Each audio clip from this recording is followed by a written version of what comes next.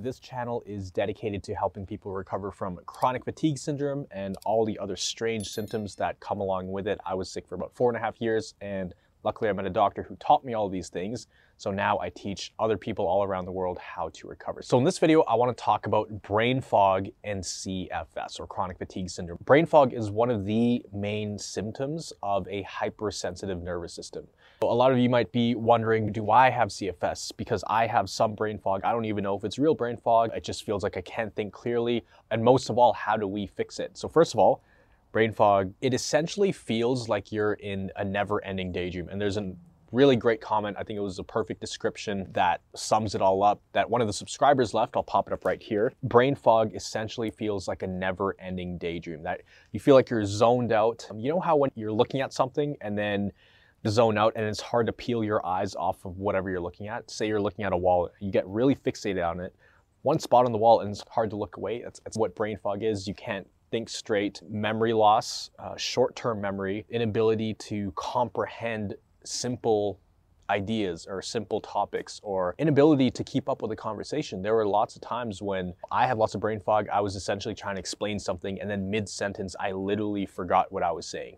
So it felt like I was going crazy. In addition to a bunch of other things, there's some dissociation, some derealization. You feel like you're living in a dream or you're living in this other dimension. And I have a lot of experience dealing with this, but today I no longer deal with it. It's not an issue for me. I can think pretty clearly. But there was a time when I could barely string a sentence together, and I had some severe brain fog. Before I got really sick with CFS, before I was bedridden, the brain fog started happening first. And that's actually one of the first symptoms that I had without even realizing I had CFS or I had a hypersensitive nervous system. I had a lot of anxiety, but at the same time, I also had lots of brain fog. Like I couldn't think straight. And also my thinking was just clouded. I felt like I was in this other dimension. So there were times when I was sleeping and I wouldn't sleep much because I was just working a busy job. I was in university. I was also trying to keep up working out. I was running off of energy drinks and supplements, and I would go to sleep. And when I would wake up after about 4 or 5 hours, because I didn't really give myself that much time to sleep, to be honest, I was burning the candle on both ends. But when I would wake up, it didn't feel like my brain woke up.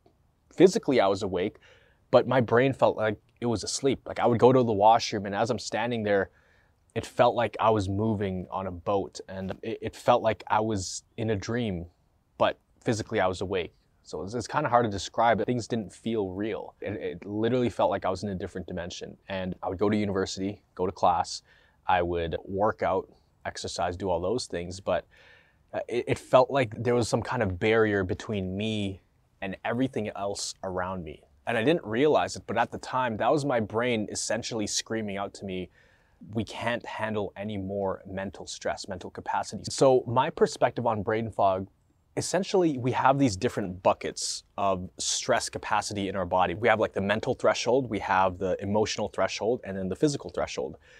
Most people who get CFS, not all of them, but most of them are overthinkers, overachievers, overanalyzers. Mentally, their brain is running constantly. It's always analyzing, always doing mental calculations of different scenarios that can play out. And a lot of times it can drive us crazy. So for me, that was definitely the case. My mental capacity was completely maxed out. So say this is my mental capacity, I was about here. And then once it started to spill over, that's when I started seeing more and more glimpses of this brain fog. So essentially my brain was saying, look, we cannot handle any more capacity for mental functioning. We can't handle any more capacity for overthinking. So it literally tunes out. It just zones out. It doesn't want to think because it's been thinking too much, too hard for too long.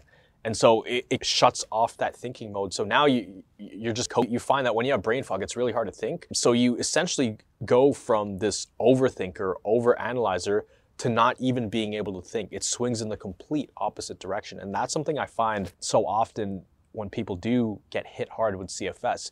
They go from this major overthinker to not being able to think like the simplest of things. But even that, not being able to think how they used to, that stresses them out, which leads to even more hypersensitivity of the nervous system. So then you start to dissociate. Your brain kind of checks out mentally. It's like, okay, too much thought, too much thinking, you're putting me under too much stress, I'm just gonna back off and go into autopilot mode. So what it is, at least that's what I found. I was in autopilot mode and my brain did not want to engage in any mental activity. So even something like trying to read a book or trying to plan out what I was gonna do the following week, I had a hard time doing it. Like, it just didn't make sense. I could look at numbers on a paper and I could do basic math and easy things that are black and white. But when it came to like making decisions and all of these thoughts, it was really difficult for me because the nervous system was just completely checked out. The brain and the nervous system, they're essentially the same. They are completely linked. The brain is the driver of the nervous system,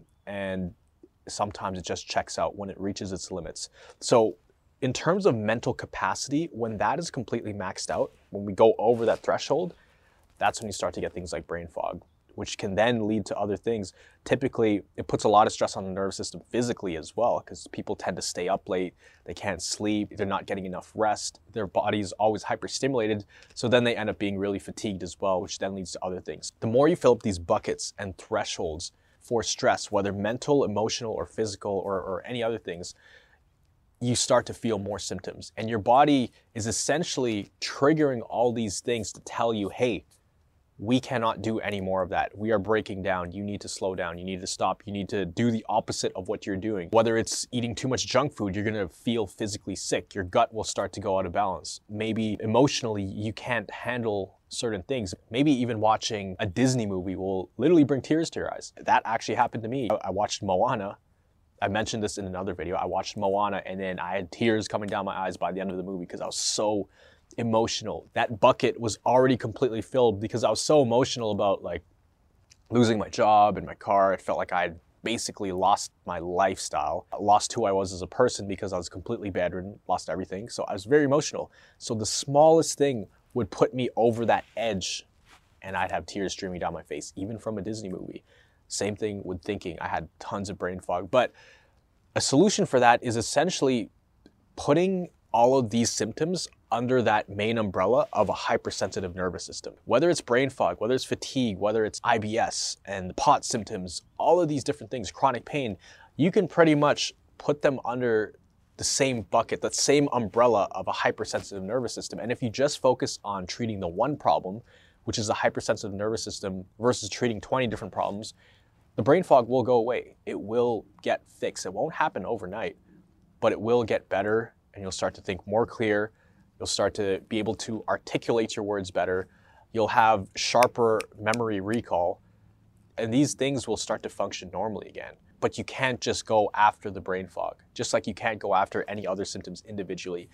For example, like IBS, can you do stuff that will help it? Yes, you can take some supplements, you can take probiotics, which will help, but that is just one of the many problems within that hypersensitive nervous system issue. So with the nervous system, it comes with a package of symptoms, not just one or two. It's usually a host of them. And that's probably why you're watching this channel right now, because it's so confusing and doctors can't figure out what's going on. They're telling you you're normal, your tests are coming back fine.